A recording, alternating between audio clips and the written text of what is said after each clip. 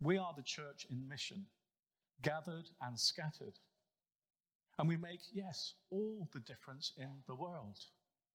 The church is a body of people living a rhythm of gathering and scattering, usually gathering on a Sunday and scattering for the rest of the week. Despite being a minority, Christians make all the difference in the world for Christ. Wherever they are, whatever they do, however they are, Monday through to Saturday. And to grow as disciples for these front lines, we need each other. We need to be together as a worshipping community. So this verse, 1 Peter 1, verses 1 to 2, is going to be the biblical foundation that the subsequent services will be built upon. In his letter to the scattered groups of Christians in what is modern-day Turkey, the Apostle Peter writes to them to ignite their imagination and inspire hope for the possibilities of their everyday lives in a complex world. Peter begins by using two pivotal words to describe the people of God. And he reminds them of a stunning truth. These two words, exiles and elect, helped the church to know who they were. They and we in the UK today are a small minority in nations that, in the main, do not worship Jesus. The image of the 6 red dots in a sea of grey ones picture this. Yet Peter is confident in what God can do in and through them. He concludes his opening greeting by joyfully celebrating the work of the triune God in them, day by day, making all the difference in the world. In general, if you tell people that you go to church, they will think it's because you're religious. Or it's what people like you do. Or you would think that's where your friends are, and it's a good place to connect with people. Or maybe they know how well we support one another and are pleased that we belong to such a community. Whilst there is a grain of truth in all of these views, they miss out what the New Testament suggests the church is all about. When Peter begins his letter to small groups of Christians scattered across ancient Turkey, he wants them to understand what it means to be the church. He does it by having them see themselves as part of the Old Testament people of God. And he uses 2 key words and a stunning truth. They are God's elect. God's purpose from Genesis 12 onwards was that Abraham and all his descendants would be blessed and would be a blessing to the world. Not all of these early Christians would have been Jewish by birth. Yet Peter draws them into the ongoing story of God's intention for the world by using the language of calling. Whatever our journey to faith in Jesus was, when we surrendered to his lordship, we became part of this called people. In the visual we're using, we are red dots. The red dots visualize the statistical fact that in the UK, around 6% of people worship in a Christian church once a month. It's not many, but it's significant. You see, when we gather as worshippers, we remind ourselves that we believe in a particular story in the world. We believe it is God's. He created it. We believe it's broken because of sin. We believe that Jesus' death makes new life possible.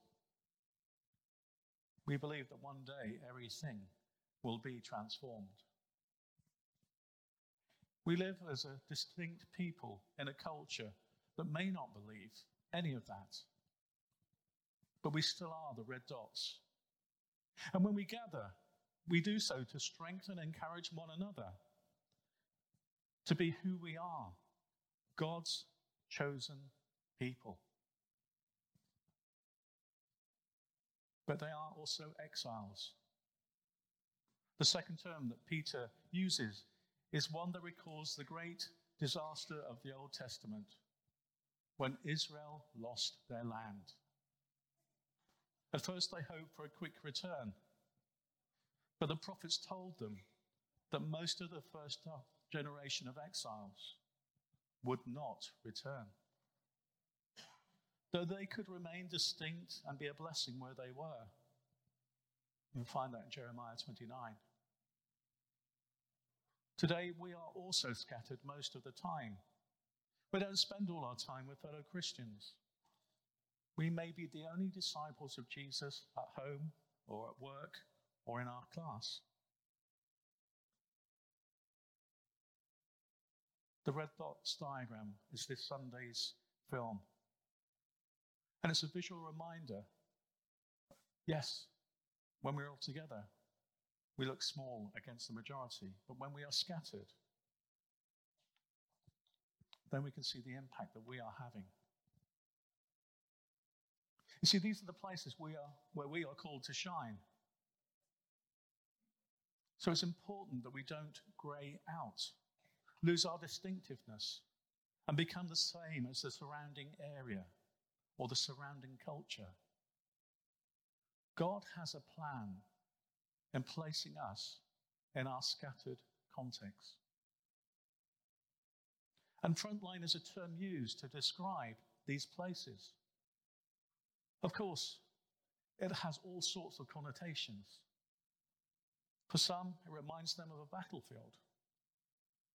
And whilst we want to be careful about this, for some Christians, keeping a witness in their place is not easy.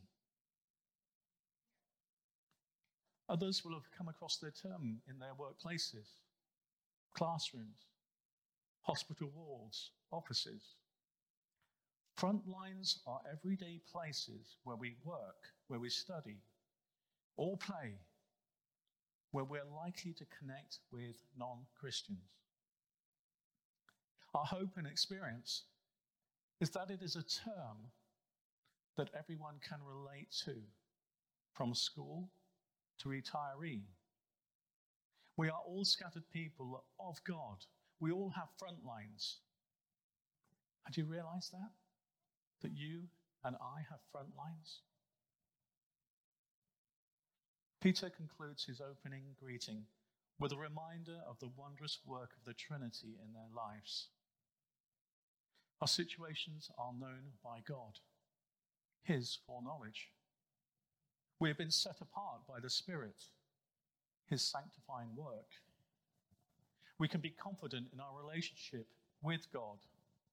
The sprinkling of blood is a sign of being included in his covenant. And all of that is in the context of being obedient to Jesus, aligning ourselves with Christ and his purposes in the world. Peter rejoices with his readers in all that God has done for us. And he reminds them and us that we live out the implications of the gospel in our scattered places. You see, we are elect and we are exiles. The series will go on to explore the implications of this for us, wherever we are, whatever we do, and whoever we are. And it finishes by looking at what it means to be disciple-making, or to be a disciple-making community together for the sake of the world. We are red dots when we gather to strengthen one another as a distinct people. We are red dots when we scatter to many different places with many different people. People who can make all the difference in the world. You see, this is a great opportunity for us as a congregation to take part in God's purposes, to empower each other and see where we are with fresh eyes by naming the front lines of specific people, telling their frontline stories, or simply mentioning front lines in our local area. I encountered a new front line for me this past week. We've been collecting food from the supermarkets for 4 years now. In the last few weeks, we've collected from Aldi. And this week, I'm not exaggerating, there would have been about 30 dozen eggs and trays of potatoes, strawberries, and vegetables. And whilst I thought I was supplying all those people that we knew needed food and other areas, I suddenly thought of Lanfear House, where Leslie lives, where people live and look after themselves and cook for themselves. And some of these people may be not well off. I got in touch with Leslie and said, would you like any eggs? Oh, yes, please. So I don't know how many trays of eggs you had to share with your people, but that was fantastic. And I got a message from Bonnie saying, thank you for considering us. Well, I'm sorry I hadn't considered you before. But we've still got 75 eggs and some bags of potatoes that need to go to homes. You may know of other opportunities. That's how we should be serving. That's where we should be working. So where is your front line? Looking around, Jane, for you it's the hospital. Rosie and Tony often dog walking. Mike and others on a train station platform, because we all know we don't talk when we're in trains or buses, but we may briefly talk before. For Sue, not here today, it could be on a checkout at Tesco. Steve and Kate could be the gym. Tracy and the school. Katie with homeschooling groups. Another one for me is the police. Hopefully for a good reason. You see, we've already heard of something of what God has been doing through these places, through these people. Last Sunday, we heard of various God incidents that you had had throughout the summer. I want to hear of your frontline stories over the next few weeks. I want us to encourage each other, to build each other up with where we're connecting, where we're sharing God's love. So next week, we will look at wherever we are. Everyone has a front line, a place where we do the work or where we encounter people who do not know Jesus. And when we realize that we don't have to go looking for these because we're already there. We just need to see these places with fresh eyes. So when you're doing God's work, when we're scattered, remember, that's your front line. I find that exciting. I hope you do too.